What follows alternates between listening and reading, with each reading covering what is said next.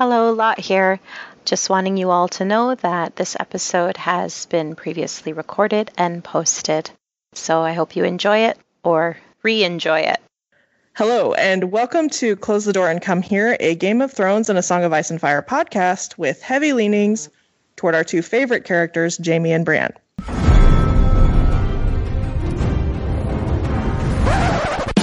There was a bear there, all black and brown and covered in hair. From there to here, from here to there, the maiden fair.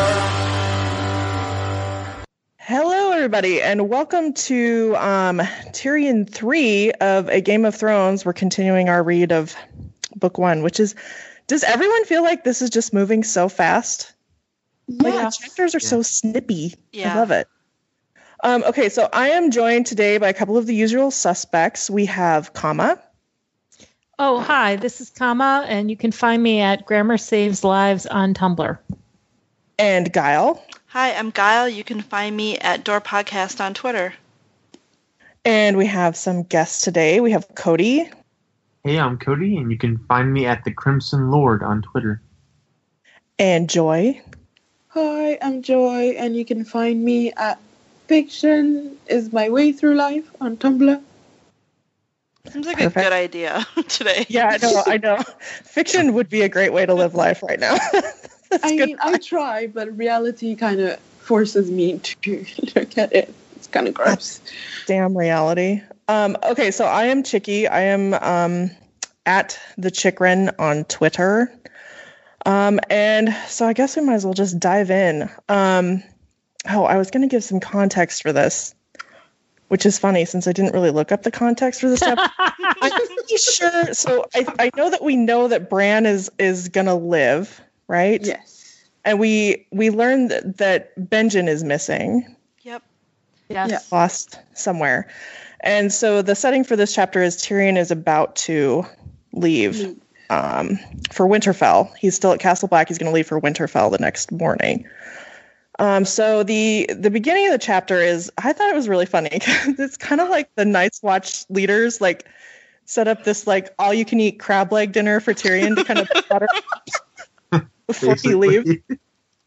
So they're there kind of buttering him up, but Tyrion actually gets into like this little like spat with Alistair Thorne. I thought this was really funny. Yeah. Yeah, and it's, there's one thing that we missed in the prior Jon chapter was kind of Jon and Alistair Thorne's blow up because Jon started helping some of the other recruits. So, we've kind of have the context of Thorne being our villain. So then here's our hero, Tyrion, attacking him with the tiny fork. The crab fork. This should have been the show. Yeah. I mean, it absolutely should. Maybe it would have needed Dinklage's dignity too much to do this scene of like standing on a table and stabbing Sir Alistair. He was an elf, so Yeah. You make a good point there. I don't know. I did, reading the different guys in the Night's Watch leadership, I kind of forgot who Jeremy Riker was, but of course I totally liked him in these couple of pages, so I just had to look up, like, oh, he's the one that the White kills before it attacks Jorah Mormont. I'm like, oh, damn, he was cool for like that half a page. Now he's gone. Oh, that's so sad. I literally just have a note with the spelling of Jeremy. Yeah, like, whatever, and then George. Really went, really, Mr. Martin, is that what we're doing now? This thing he does where he just like changes one letter in the spelling of a name. I was just like, I know it's supposed to be Jeremy, but now I'm really tempted to just be like, it's Jeremy. Oh, he's totally Jeremy. It's Jeremy. He's Jeremy to me. Oh, it should be that. I should call him Jeremy. I mean, I halfway wonder sometimes if that is what he wants us to do. You're just never sure. Like, Brienne is really Brian. Like, what's his face always calls her. Brian is where I draw the line. Did we ever find out, did Roy Dotrice just make his own pronunciations up, or did he, is that actually... what happened was, this is the story that I've heard, and this is like secondhand. What happened was they wrote up a list of the names and place names and words that they thought that Dotrice might have trouble with. And they sent that to him. And what he ended up having trouble with was everything you wouldn't expect him to have trouble with. Like, Brienne is like relatively, self-explanatory. So you'd think that he would be able to pronounce that, but no. But does he call Davos Davis? So we don't really know which ones are supposed to be what? Is that? Well, people have asked George over the years, but so maybe we kind of have an idea. But with Brienne, it was. Yeah, I mean, Brienne to me is just like, English is my second language, so I have to create some kind of rules. But I'm like, there's not a double E, therefore it's an N sound. So I was like, I don't think it's Brienne. So. Yeah, well, I'm sure you were guessing. Well, and like, as a native English speaker, let me tell you, George Martin's grasp of spelling is poor. It's almost as good as his math. Yeah. How about a fantasy world where the English language has like rigid and fast rules? Like, that's like the twist, is that there is no, I before E except that. Nope, it's always I before E. Oh, like German fantasy. Yeah. German fantasy would be like very rigid, wouldn't it? Like very obsessed with like the cleaning situation. I admit it's been a very longest time since I had to like learn the German language, but what I loved about it was that their irregular verbs were sort of regular. Yeah. The only crazy pants thing was that you could move stuff around in a sentence all over the place and it didn't seem to matter, and I could never grasp what the hell I was doing. But, otherwise it was pretty rigid. I bet in these worlds we would have the Winds of Winter already. There probably is a world where we have the Winds of Winter already. I want to be in alternative universe. Us have already read it.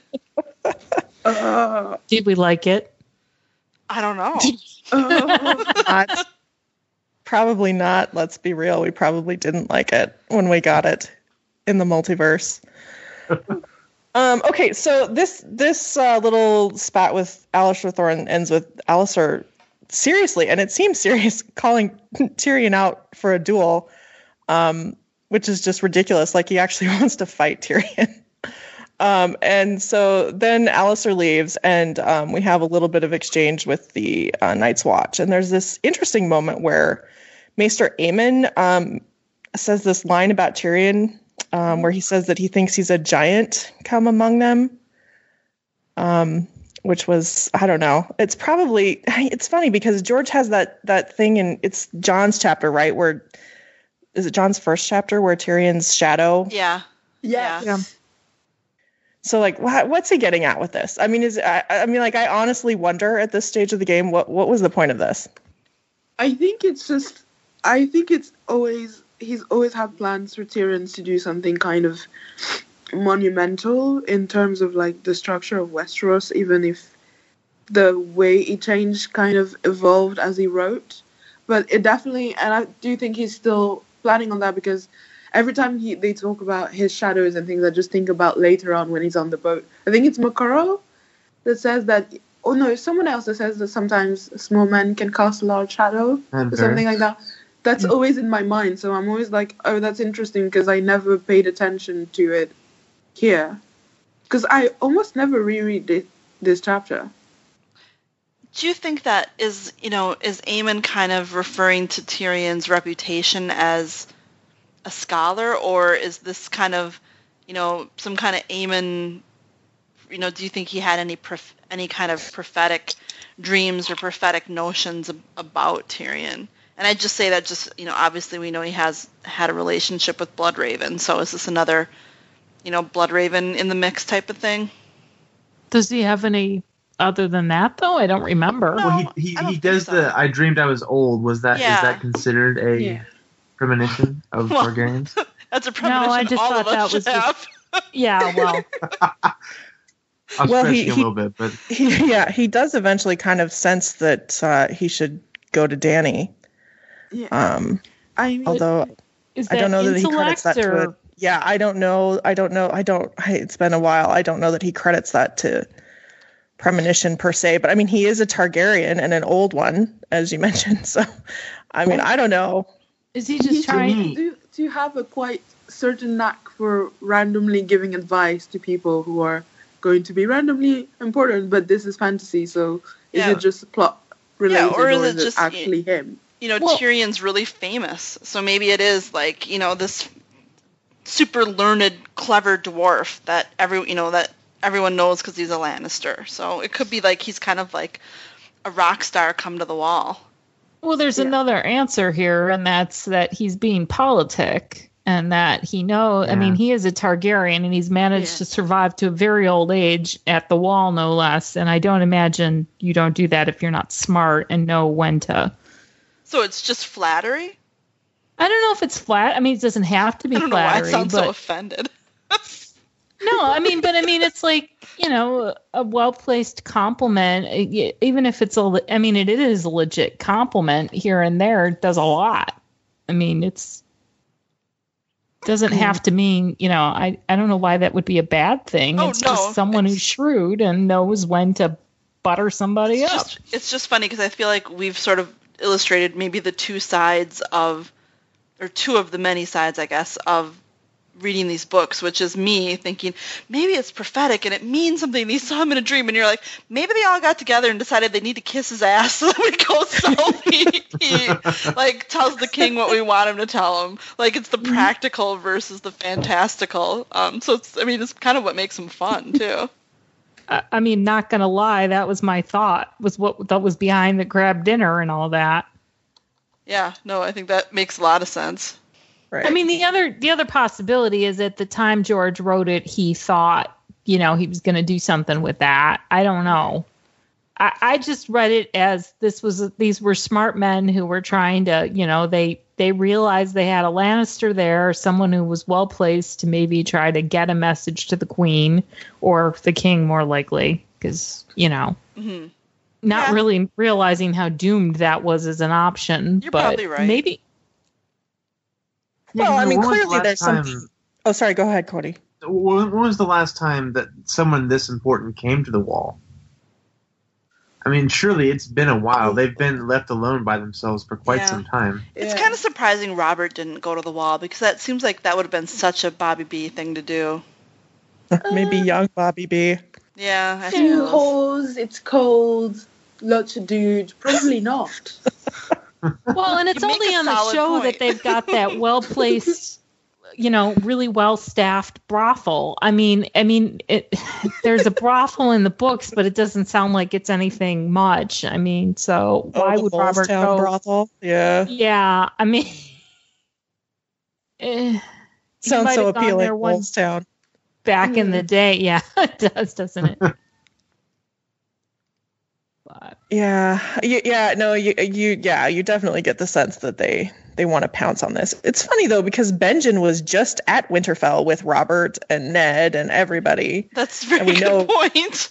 We know that Benjen did talk to Ned about things. Right, but I wonder if Benjen kind of made himself very scarce around Robert just because he knows, about Jon and about Lyanna.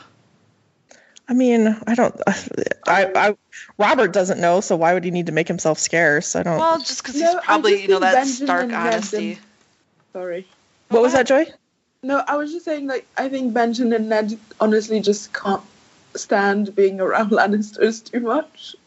So I just think he was just like, he's like, I joined the Night's Watch to avoid all of this shit, so I'm not going to try and interact and pretend that I like them. Although I don't know what Benjen would have against the Lannisters. Like, what'd they ever do to him? Well, I mean, the way he behaves with Tyrion, to me, says that he clearly has some kind of grudge, because otherwise there's really no reason. Of all the Lannisters, the least offensive one, and he still seems so annoyed by his very presence. I mean, the only interaction we've ever heard of Benjen having with, we've literally never heard him having any interactions with the Lannisters though before, because at the tourney at Harrenhal, Tywin wasn't there. I don't think. And Jaime had to leave right away. So his whole interaction with the Lords of the South would have been there where none of the Lannisters were. Like, if anything, he should be, pissed at the Targaryens, but he seems to handle Aemon just fine. Yeah. Well, no, does he I know? think it's just through Ned. I think they have this weird... Yeah. I mean, Ned, for me, at least, how I interpret it is that Ned, he hates Tywin, and he thinks his children are exactly like him. So he's like, yeah, exactly. I'm not interested. So I think Benjen, especially because they were so traumatized after the rebellion and everything, and their entire strategy was to retreat and try to forget about everything that happened. So it wouldn't be surprising to me that Ned sort of almost, sometimes when you know someone who hates someone else, you almost start to hate that other person more. Yeah. Mm-hmm. Because that's literally the only impression you ever have of that one person. So it kind of feels like this to me. Like, Benjen almost feels a little bit immature in some places. Oh, He probably yeah. is. Yeah, I think he probably is too.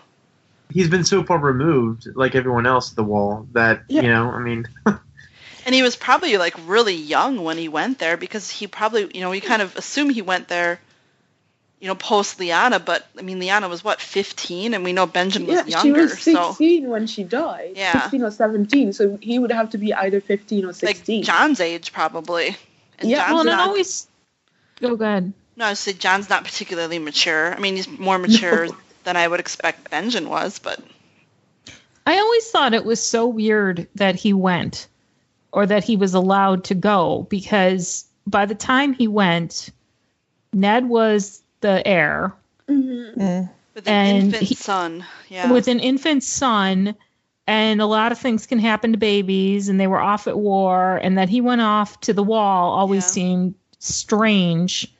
I mean, I'm pretty sure it's because George wasn't, wanted him at the Wall. I don't think there was much thought, but... I think it was definitely to protect him because of either to protect him or his own guilt over Lyanna. Oh, I don't think it's that. I think it's just, I think all the thought that George put into it was just, his younger son, his brother married and had an heir, so he just wasn't needed anymore is kind of the... Yeah. Probably beginning and end of it. I don't know. I mean, as far as George was thinking at this point. Yeah. He just needed someone at the Wall that would be there for Jon to be excited to go there and sort of almost ignore the warnings. Or to and then to magically disappear, because then, to me, even more than Ned, I feel like the person who could have more quickly sort of giving us answers about RLJ and things like that is Benjen. So him disappearing is just extremely convenient after accomplishing the first goal of making it attractive for Jon to want to go there. Well, and I think it makes it attractive for Ned to be willing to send him that Benjen is there too. Yeah. I don't know that he would have been as willing. Him. Yeah, I don't know that he would have been as willing to send Jon away if he hadn't known Benjen would be there. I always felt like he sent Jon on purpose. Like he wanted Jon to do that, to remove him from the game. Oh yeah. I mean, because if Jon ever found out, I mean, not that he would want it, but I think Robert's arrival at Winterfell sort of sped things up in a way that they weren't meant to be.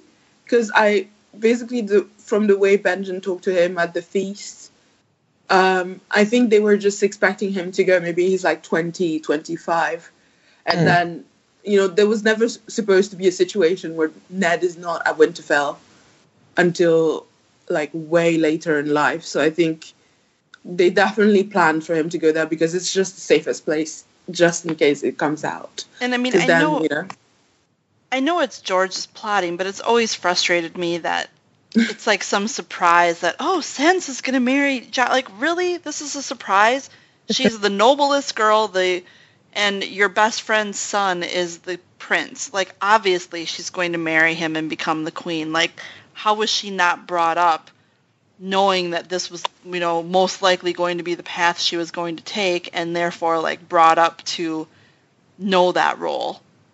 Yeah, I don't know, though. Did Ned and Kat know that? I don't know that they did. They should have. I get the feeling Kat kind of had Ned plans. Kat definitely should have had this as, if not a straight up plan, definitely as a possibility. See, I've said before, I think it's ridiculous that, Rob wasn't betrothed, or at least that there wasn't some plan in place. I mean, he's the oldest by quite a lot, old enough certainly to be getting married. I mean, I get that. I can see Catelyn thinking of those things and maybe not expressing that to Ned because she knows he wants to keep her a little girl or whatever. But I mean, whether or not like a 11, 12-year-old is that conscious of how that's going to play out, or actually has a firm understanding of what that entails, is a whole other story. But I mean, that would be logical that she would have that kind of a marriage. Well, yeah, I guess my thought is Ned is so against, being at court and everything. I'm not saying she wouldn't have had an advantageous marriage, but there are a lot of, in the Sansa age range, there are a lot of eligible guys. I mean, you've got Quentin Martell, you've got a couple Tyrells at this point still. Well, there's probably, Northern Bannerman, the whole bit. No, I think even Robert Arryn. But he knows Robert, and he knows how sentimental Robert is, and of course that's going to happen. But he also hates Lannisters, so would he really even think about marrying Sansa to Tywin's grandson? Well, and he has so deliberately sequestered himself in the north. He's like... He has deliberately not gone back to hang out with Robert. It's been like a deliberate, he loves Robert, and yet he stays so far away from him because he wants part of it. And I don't think he wants it for his kids either. Yeah. I mean, let's not forget. I mean, there are people who know intellectually they should do a thing or that a thing is coming. And that's very different from accepting the thing. Mm-hmm. And as much as we like to knock Ned, he's not alone. We do this all the time. So, I mean, I can see why he wouldn't want to go there. I'm just saying she would have to know whether she understands the ramifications. For instance, that going to marry Joffrey means she's probably not going to see her family again, or at least not for decades, is another story, or understanding that. But I would say Sansa has to know she's supposed to marry a lord. I mean, whether it's Joffrey or not, I don't know. Well, and you get the same sense of that type of thing with Jon, because Jon is already thinking about the Night's Watch. Clearly, this is either something someone has planted in his head, or he planted it in his own head and nobody knocked it out. It's not a new thought that he had when he was thinking about it. So it clearly was a backup plan, at least for him. Well, and I mean, in this chapter, they even mention, isn't it Jan Royce's son who's in the Watch? Mm-hmm. I mean, that this is a place, or, not necessarily as popular as it used to be. It's sort of like having a son who becomes a Maester or Septon. It's what you do with the extra kids. Yeah, which is how Benjen ended up there. I think that's all George meant with Benjen. It was just like he didn't want to make him a Maester or a Septon, and he needed him at the Wall, so that's where the extra kid got sent. Yeah. Okay, so after this whole thing where you kind of have the Night's Watch buttering up Tyrion to bring them some help, we have Tyrion have a heart-to-heart with Mormont. And it's funny how much exposition there is in this little discussion that they have. And you have Jorah Mormont, basically. Well, Tyrion at one point says that he's almost embarrassed for him. Yeah, that's what stuck out at me too, was that phrase. Yeah. Yeah, because he's trying so hard to convince him to, talk to Robert, talk to Tywin, talk to Jaime. I mean, anybody who will listen. Yeah, and send them help. And it's interesting because I didn't remember this. I don't know that I ever noticed this, but he says that there are fishermen at Eastwatch who have seen White Walkers. Right? Yeah. Yeah. Yeah, I read that and I was like, hold on. Because he basically has it all down. He's like, White Walkers are coming, we need to be careful. He mentions the Long Night, which I didn't remember being mentioned that early. Me neither. And he also I thought it was really interesting that he thought, if I were to set it down, who will pick it up? Alza Thorne, Bowen Marsh, which he was like, I would have to be blind as Maester Aemon not to see what they are, which was interesting to me that he was already worried about leaving the leadership of the Watch to them specifically. Yeah. So, and I was like, okay, that's interesting, because I didn't remember him being so convinced right away that it was White Walkers. Neither did I. I never remember picking this up in this chapter, and maybe it's one of those things where I just kind of like fly through it and didn't notice. But so much of what ends up being the end game is actually in this conversation that it's kind of scary. I'm literally shocked because I feel like I've never read this chapter before. Well, and it's funny because, you know, one of the other chapters that came, I think, you know, shortly before this one is Bran's, I think it's his third chapter, where it's all the dream. And I mean, again, that chapter lays out like the entire conflict and, you know, a bunch of prophetic shit. And it's, you know, here it is. I mean, it's almost like, boy, this could have been a much shorter series. Like, yeah, I can kind of see how you could have done this in 3 books. Like, you kind of laid out the plot right here, you know, looking good. And it just, you know, and some of it, you know, I think like we debate like the man or the knight dressed like the sun and the, you know, the hound and, you know, who are all these? And it's like, that's like the gardening shit. Like George doesn't even know anymore. But I mean, so much of it was laid out with you know, the White Walkers that early. Yeah. Yeah, and it's so funny that he calls them White Walkers too, because it's really not. It's much more a show term for them than a book phrase. Right. Well, I think this is the one book they read. Well, and it's so maddening too that he talks about Garrett.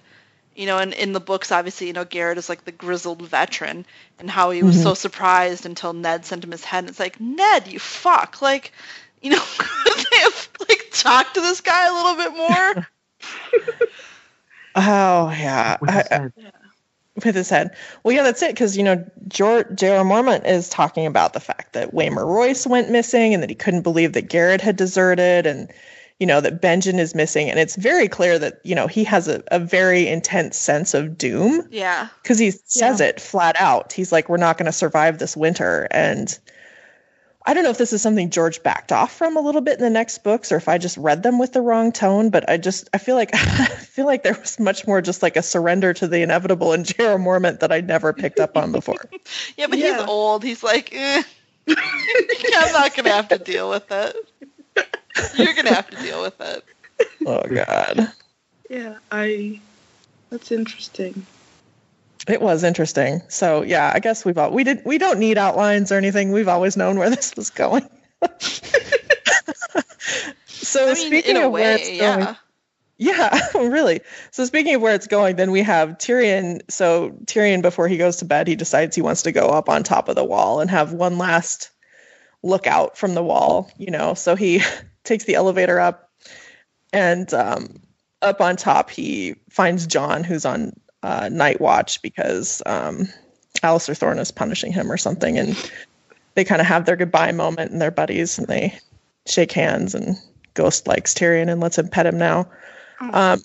It's so interesting reading these exchanges between Jon and Tyrion, having just watched season 7 of the show, don't you guys think? Mm-hmm. Exactly. Oh, And just, you know, even like getting all these hints of the importance of Tyrion, and then thinking about how he's been completely removed from the narrative of the last 3 seasons essentially of the show.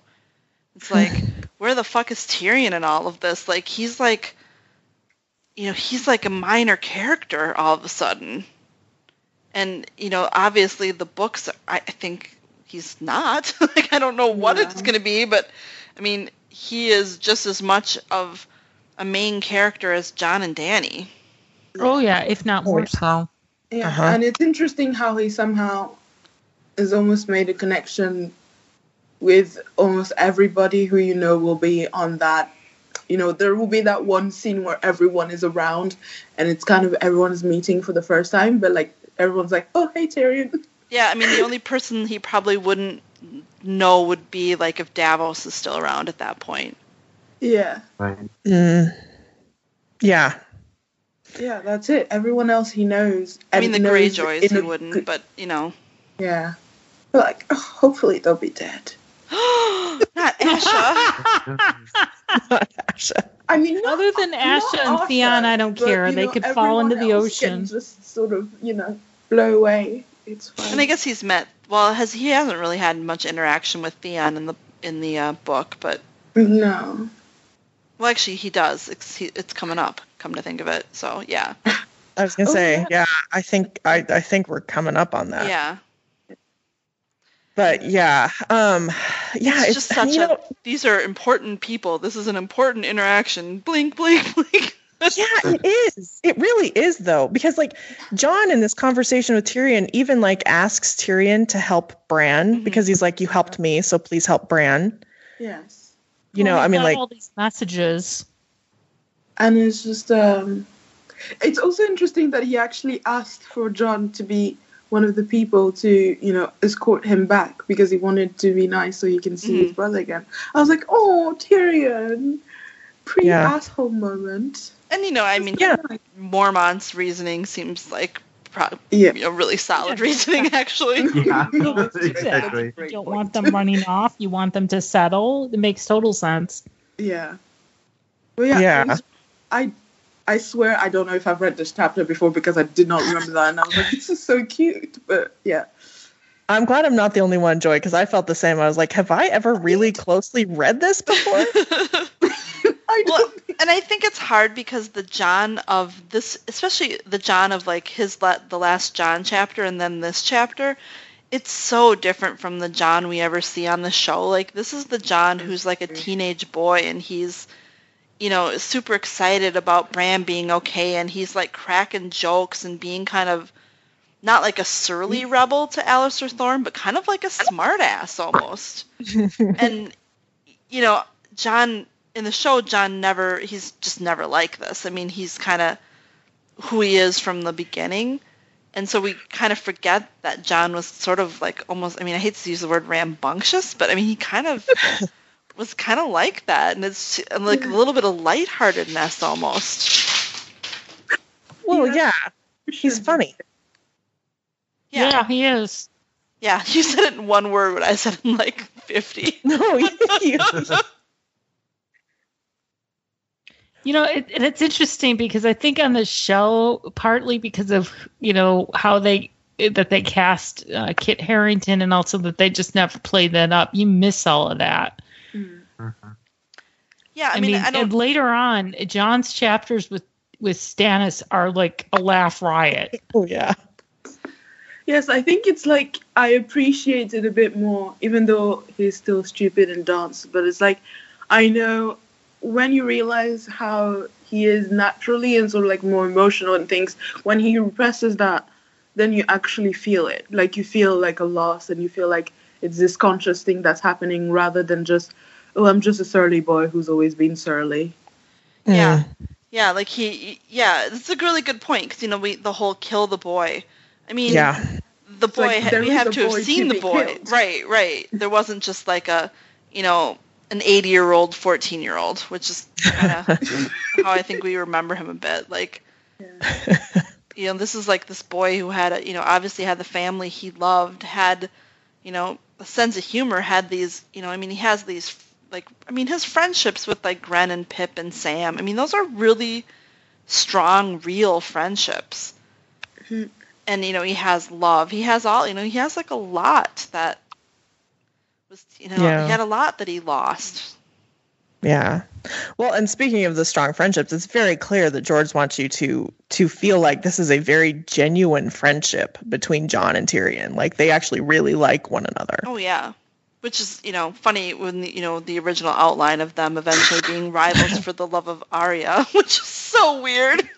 I tried to forget that outline as much.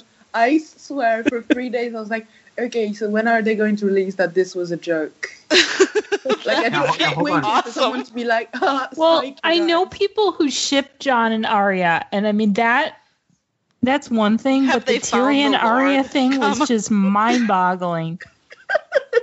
Now, this brings up something really interesting, though, and I don't know if we've given our mandatory spoiler warning here for books and show, but I'll go ahead and throw it out there. You're right, Cody. I did. Damn damn it! That one iTunes reviewer is going to be on her ass now. But, people were talking about that scene after the boat sex scene with Tyrion looking at Dany's door. And a lot of people were saying that they've switched the Arya with Dany. So that now the rivalry will be between Tyrion and Jon and Dany. I mean, I think a little bit but I think in the end of season 6, they sort of effectively portrayed that Tyrion was in love with her. But if they wanted to have some kind of romantic rivalry, it might have been worthwhile to have her she could have what was stopping them from writing her sleeping with him in season 6? Literally nothing. They could have slept together. She could have had I'm kind of into him. But instead, it's so it's hard. It's hard to have a triangle when there's no conflict. Yeah, and also it's just first of all, that outline should be burnt, but also, sorry, it offends me on a personal level. But also, it's just first of all, triangles should be on a ban for about 50 years in every kind of fiction there is. But what if I'm a young girl in a post-apocalyptic world? Shouldn't I have 2 boys fighting over me? I thought this was a rule. When you think about food and natural resources and your family, really what you need is 2 boys shouting about who. Yeah, kind of war. It's such a male fantasy because it's no, really, we need to figure out how to survive and who's going to sleep with who is not really, I would just like to point out that a triangle relationship is what sold the Twilight Saga. So. Well, and that's all you need to say. That's why it should have been banned. Well, and if you're gonna do a triangle, it needs to be something where there's conflict between, and like you said, and presumably, because otherwise it's just it's like Littlefinger lusting after Catelyn. There's no reciprocity. She is not interested in him. That is not a triangle. That is a creepy man. And as shown in the show, there's no reason that Dany couldn't have been interested in Tyrion. She absolutely could have been interested in him if they wanted to write it. Yeah, well, hold on, though. Dario was there, so... Well, but after she dumped Dario, I'm saying. Well, and I gotta say, Dany seems to have a type. Oh, yeah. And Tyrion is not that type. She likes them young and pretty and stupid. Yes. I don't think Drogo was pretty. Well, I don't know that he, that was necessarily her choice, but I don't know. I don't think they laid the groundwork. If they were trying to do that in the show, I missed that. Yeah, I don't think that they were, but it would have been easy to make that more. I think they've laid the groundwork that Tyrion has feelings for her. Do you really? It's interesting you guys say that, because see that at all. I didn't either. I really didn't. On behalf of Tyrion, to be honest, because show Daenerys. In book Daenerys is annoying, but show Daenerys is just beyond and violent. It's okay, you've seen that, and you're yes, this is what I want. Again, because basically in the show she's just Cersei with dragons and who listens to Tyrion. So that's just. Ugh, that's gross. Well, and again, there's Missandei, right next to her. Right? Right. I would have shipped that so much. Intellectuals getting together. Oh my god, that would have been awesome. Of course, when you think about it, they both. Version, she's so young. But book version, it's gross, but show version, I could get behind that. Because everyone on the show is 45, so it's. Aren't we shipping Davos with Missandei? If she's interested, sure. Who's shipping that? Yeah. No. I like his subtle hitting on her, but unlike some people who hit on people. Well, let me specify this, because we did get an angry message, and I'm saying he's hitting on her and how he's hitting on her is talking to her and asking her questions about herself. It felt like the nice uncle. I don't know. Well, It felt like he was in this. He's in a diplomatic relationship, right? He's supposed to be John's whatever representative. He's out there.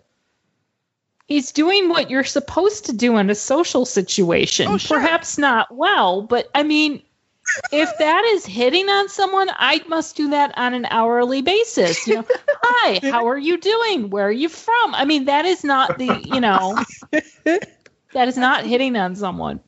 What was cringy for me? Well, the first time I think you could see it either way. So I was like, I respect Davos, therefore I choose to see it as just, you know, both ambassadors of their rulers sort of like talking. But first of all, it was that random sort of like, it reminded me when I lived in Wales, and then these random people would just be like, where are you from?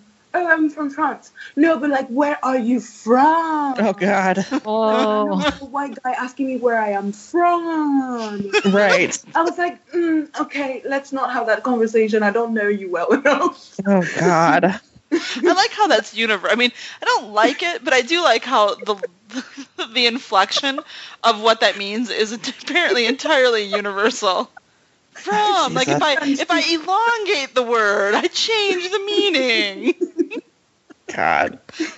So yeah, so that gave me a flashback in and of itself. But then I think there was another scene where I don't remember what it was, but I was like, okay, we've gone into flirting territories, and you're literally her grandpa. So no. I refuse. I mean, though, if, Bronn and Sand Snake number 3, who was 18 at the time. No. Silver Fox, it's a thing. See, to me, I'm never going to get over the Stannis thing, and I really don't think I don't think Stannis. Well, yeah, sorry, it's done. It's over. You they don't think killed him. Stephen Delane is hot? I do think he's hot. I'm saying I don't think Davos. I think Davos was far more interested in Stannis than he'd ever be in Missandei. But Well, of course, but you know, I mean, Yeah. he was Stephen Delane. Am I the only one? I mean, I ship Missandei with Grey Worm on the show. You Oh, guys yeah, watch they that? think I that- ship that. No, of course. I'm just saying if something tragic were to befall him. like it's gonna, yeah. Like Which we the know that. spoilers said it would. Wasn't he supposed to die according to the spoilers in Yeah, season but 7? I think that's just that people don't want to think He about. just didn't appear in them, I think. Yeah. So people Oh. he died because they didn't Got talk ya. about him for the rest of the season. So one thing to go back to our chapter a little bit, was anyone surprised? yeah. I know, sorry. Was anyone surprised at kind of the more in-depth description of some of like the parameters of the wall? Like the top of the wall was as wide as the King's Road and like stuff like that. I'm like, that is like one hell of a wall. Also, they need to invest in cat litter for instead of gravel and chopped up rocks. Yeah. Yeah. Oh, yeah, and they also mention, I think it was in his speech, hold on, once the watch spent its summer building, each Lord Commander raised the wall higher than he found it. So I was like, so this is the first time that I've because they either made, you know, sometimes it's like we're not sure, is it magic, is it not magic, but that makes it sound that literally they just did Build whatever to make it go higher over time. Yeah. I paused at that as well because it is implied that there are spells involved in the building of the wall. So it's like, how are the regular old knight, you know, like Lord Commanders making it bigger then? I mean, there Where are could they be getting all this spells ice? on the base, and then on the top, it's like just built upon. But you know, like I was just like, oh, that's interesting because Well- usually it sounds like basically the wall, like one day it wasn't there, and the next day it was. And it just seems so stupid to be building the wall higher and higher. Like, is 20 extra feet on the wall going to do anything? Or should you be building, like, the infrastructure behind the wall on either, you know, or in front of the wall? Like, actually just making the wall bigger is, like, just the most sledgehammery thing to do. I think it was literally a Trump-esque response to more It is. wildlings trying to come over. It's Guys, like guys. The Do you guys know organization about- is made entirely of men. Do you guys This know is about true. the Maginot This is Line? like the totally guy thing. We'll just make it taller. Are Bigger you guys wall. familiar with the Maginot Line in Yeah. World War II? Yeah. I think that's what this is. Yeah, I mean, it kind of is, especially when, well, I guess, though, if they know, you know, the others can't go in water, that's pretty effective. But if they also know that they can't go can through in it, the books. It's only Yeah, on they the can show in the that they can't swim. Well, then it's like the Except if dumbest they thing need in the to world. go, like, extend chains. Then Okay. they can totally swim. But then the wall is literally the dumbest thing in the world, since it's like this narrow point of the continent, and they can just swim around it works if if it has spells in them, because then it's not about physically crossing the wall, it's about magic keeping you Right. away. Then I'm like, okay, because even if you try to cross the ocean, if there's some kind of weird barrier, then Oh, it's a yeah, barrier. yeah. And it is Like, if also it's just there. a physical wall, then it's It's not just there for the others. It's there to keep the wildlings out. Yeah, I think it's like as it became about the wildlings, then they were kind of like make it higher. There's a really great little line in there, too. It was Tyrion talking about the cold was tugging at his clothes like an impatient lover, Ooh, yes, which I thought Yeah. was like It such made a me think of good Jamie. phrase. Man, he was really trying then. I mean, honestly, like, I will say this for George, like, some of my favorite of his chapters are in Dance. I think that the Wind sample chapters that I've read have, like, the Theon sample chapter is fantastic. The last Arianne sample chapter that was released is great. It's just, 90% too long. well, right. There's 2 Arianne chapters, and she hasn't gotten where she's going yet. So that's your problem. But like the quality of like the writing itself and the turn of the phrases, like that's still there somewhere. It's just, it's taking like 84 years. Speaking to of get it. turns of phrase, in this chapter, did you guys notice when Alistair Thorne leaves the room after, he and Tyrion have their run-in?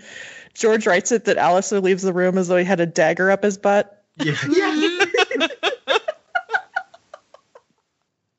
That's awesome. Shakespeare. Yeah. Hey, Shakespeare was not above a butt joke. Oh no, he was definitely not. Right. Same with Chaucer. Anything else? Anything else from the chapter, guys? No, just George, you were efficient once. Or your editor did their jobs. I don't know which it is, but Yeah. Well, you know what I think? Oh, sorry, Joy, to cut you off.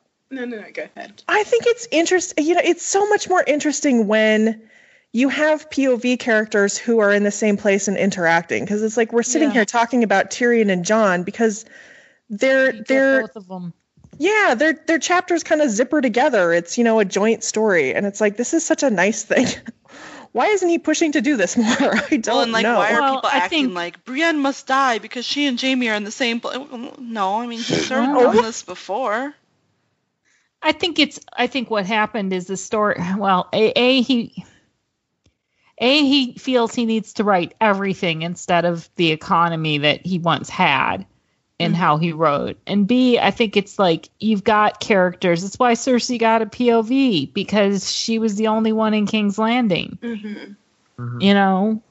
What's he gonna do? Give Tommen in the books is like 8 years old. But he's so Not gonna good give at it writing Tyrell little now. kids. But think how I gotta just make this case. Think how much more fun it would be to hear the Cersei story from everyone else, Oh from yeah. outside the would be city, fun. to just hear rumors of what the fuck was going on. I don't know. Her mind is pretty hilarious because True, you still true. see everything. You just hear the crazy next to you. Good point. It's amazing. Okay, well, gosh, I have to say, like, I'm finding this Tyrion read very educational in the overall structure of the series. I have to say that. Okay, so do we have any mail this week? Yeah, we have one piece of mail. It's on Tumblr from Elvis Glasses, who writes, I'm fairly new to fandom and have been listening to and very much enjoying your podcast. I haven't read the books yet, so your expert insight into A Song of Ice and Fire really augments my experience as a JB Show fan. Compliments aside, I'm listening to episode number 20 right now, and I'm kind of having a Brienne in the God, I can't believe I mispronounced Brienne. You're out of the After fandom. all of this, Right. having a Brienne in the Harrenhal baths moment. I finally see the real you. Half a god and half a giggly drunk. Bless you all, and please keep up the Lord's work. So, Thank you. And episode 20 was our first drunk cast. So that's and I actually re-listened to it after I saw this message, and oh yeah, it's a classic. Is it really? We're so like optimistic. It's just like listening. It's like listening to different people. Is this what you were doing when you were tweeting? Is this what this is from? I was live tweeting my re-listen of our 20th episode. I love the parts where we were like really optimistic about Jamie going to Dorne. Dorne will be exciting! Exclamation point. It's really interesting to think how he might interact with Myrcella. It's just like...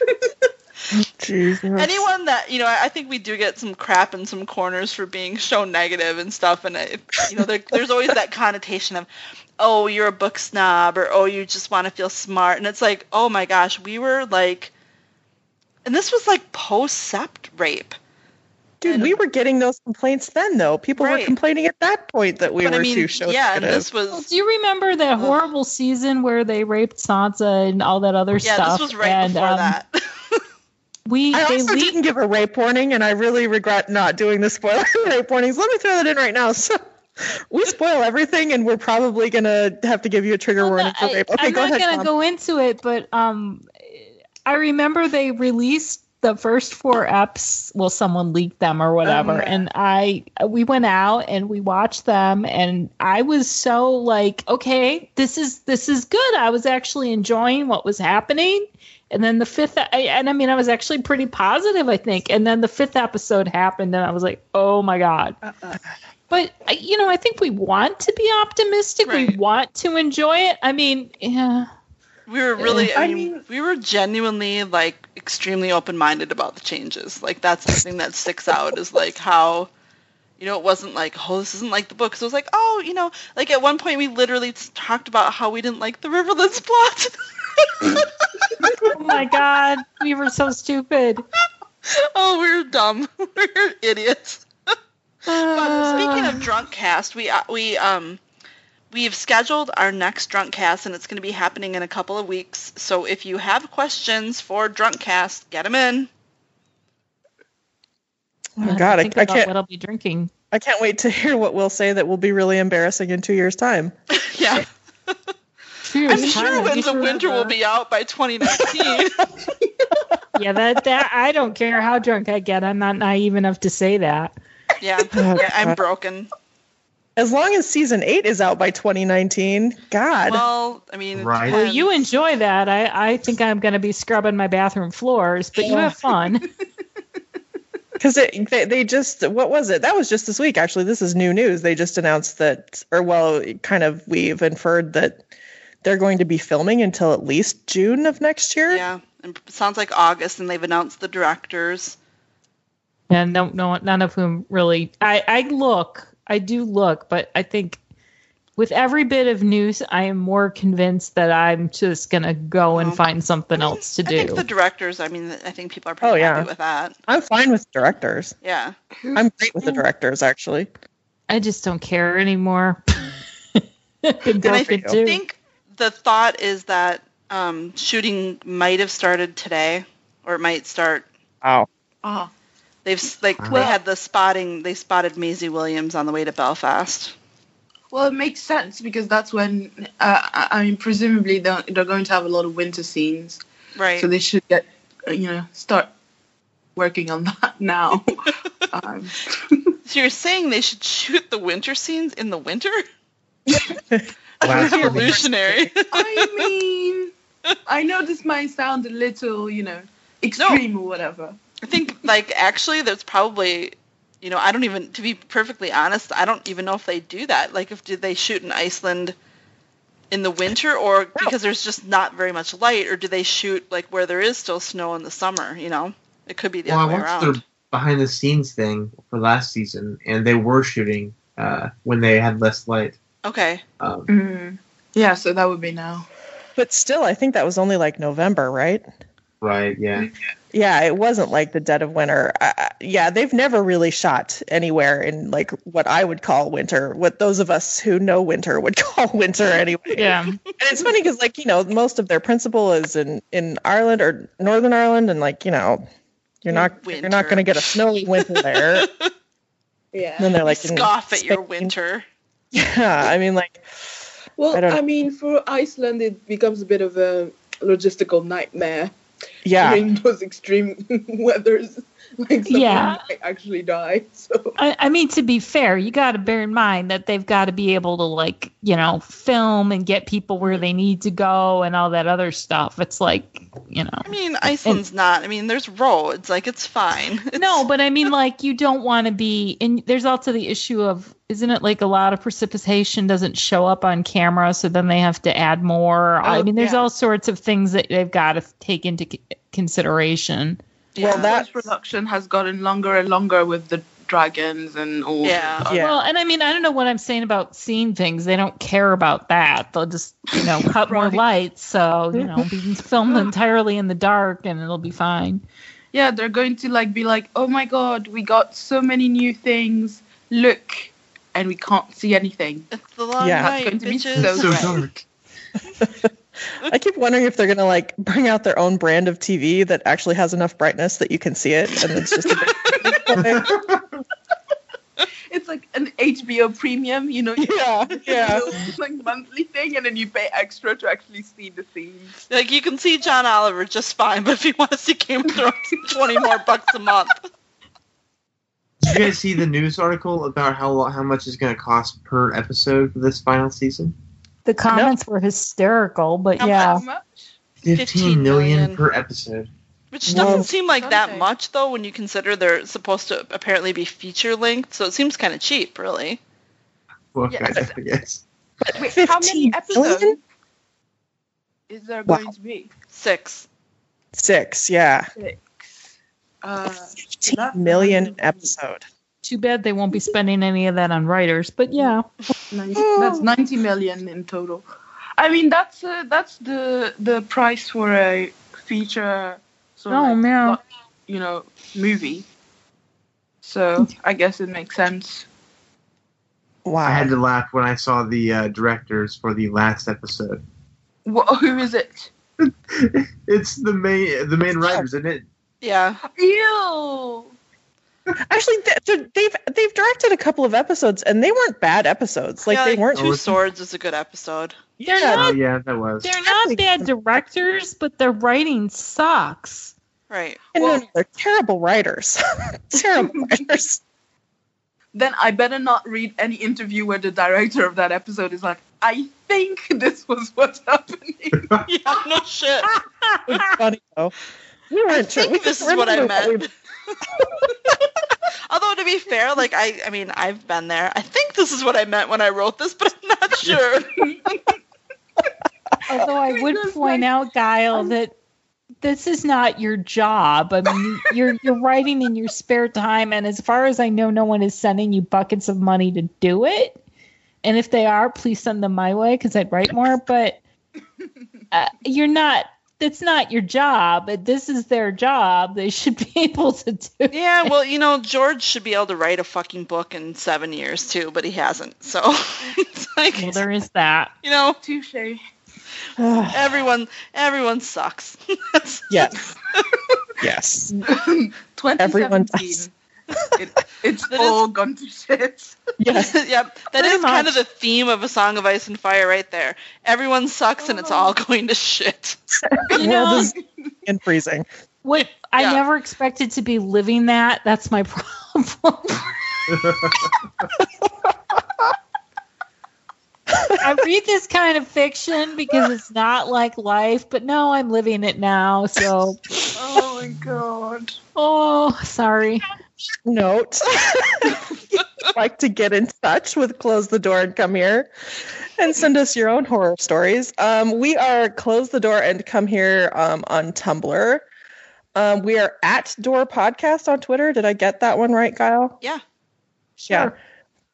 And what is our Gmail? Close the door and at gmail.com. Yep. Does that sound right? Do you Yep. guys love how I just did not planned Yes, the ending and all of this. You're such a good moderator. I'm really good at this job. All right. Anyway, please send us, any of your questions or, comments. And by the way, I definitely will try to remember a spoiler warning and a rape trigger warning the next time that I ever moderate a podcast, which will probably be never. So thanks, everybody. Thanks. Next week. Oh, God. All right. Bye, everybody. Bye. Bye. Bye.